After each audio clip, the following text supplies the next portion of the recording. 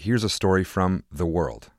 Syria has become a pariah state under the regime of President Bashar al-Assad, an iron-fisted ruler who has attacked his own civilians with poison gas and bombed hospitals and schools. But the devastating earthquakes that hit northwestern Syria last week have oddly benefited Assad. Arab leaders who once shunned him, like the United Arab Emirates and Saudi Arabia, are reaching out with aid.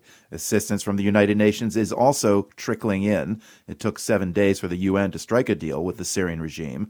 To find out why the UN can't act faster, we reached out to the U.S. ambassador to the UN, Linda Thomas-Greenfield.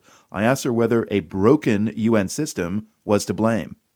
Well, I wouldn't put the blame on the UN. I think we all were very, very concerned about the devastating earthquake across the board. The U.S. made very clear on day one that we would provide assistance directly to the Syrian people through any means possible. Where the blame lies is with the Syrian government. They took 7 days to reopen the border.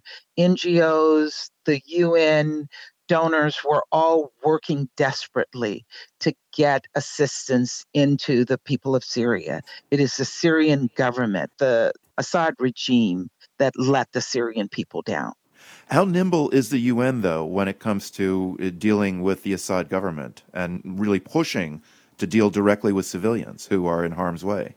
They clearly are not as nimble as we would have wanted them to be, but I know that they were making every effort possible to get through to the government and to try to provide assistance to the Syrian people. And NGOs were there, local NGOs.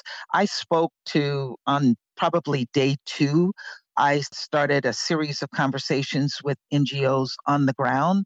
I spoke to the White Helmets. I spoke to several international NGOs, and they were working around the clock to get support directly into Syria. But it was hard.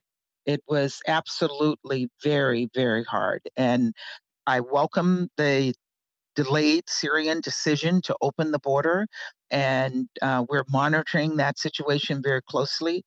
The UN briefed us yesterday that trucks are moving through the border, but I actually still think we need a resolution because we can't rely on Assad's whims. He may decide to close the border tomorrow, so we need the confidence that the border can remain open through a UN resolution that allows for the UN to continue to work directly with the Syrian people. Ambassador, is there a scenario here where Bashar al-Assad can use this crisis to start to shed his pariah status? Because there are some analysts who say sanctions might be eased and the international community might begin supporting Syria's reconstruction. How concerned are you by that scenario? What Assad has done in Syria can never, ever be forgotten.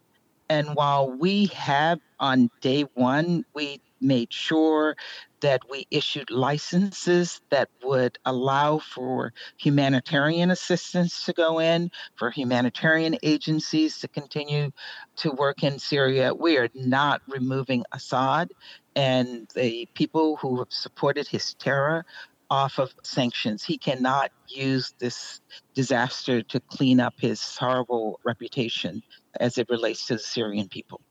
And what will be done to keep that from happening? Well, first and foremost, we're not going to allow that to happen. And I don't think the Syrian people will allow it to happen. The Syrian people are not going to forget what Assad did. He killed his own people. He used chemical weapons against his own people.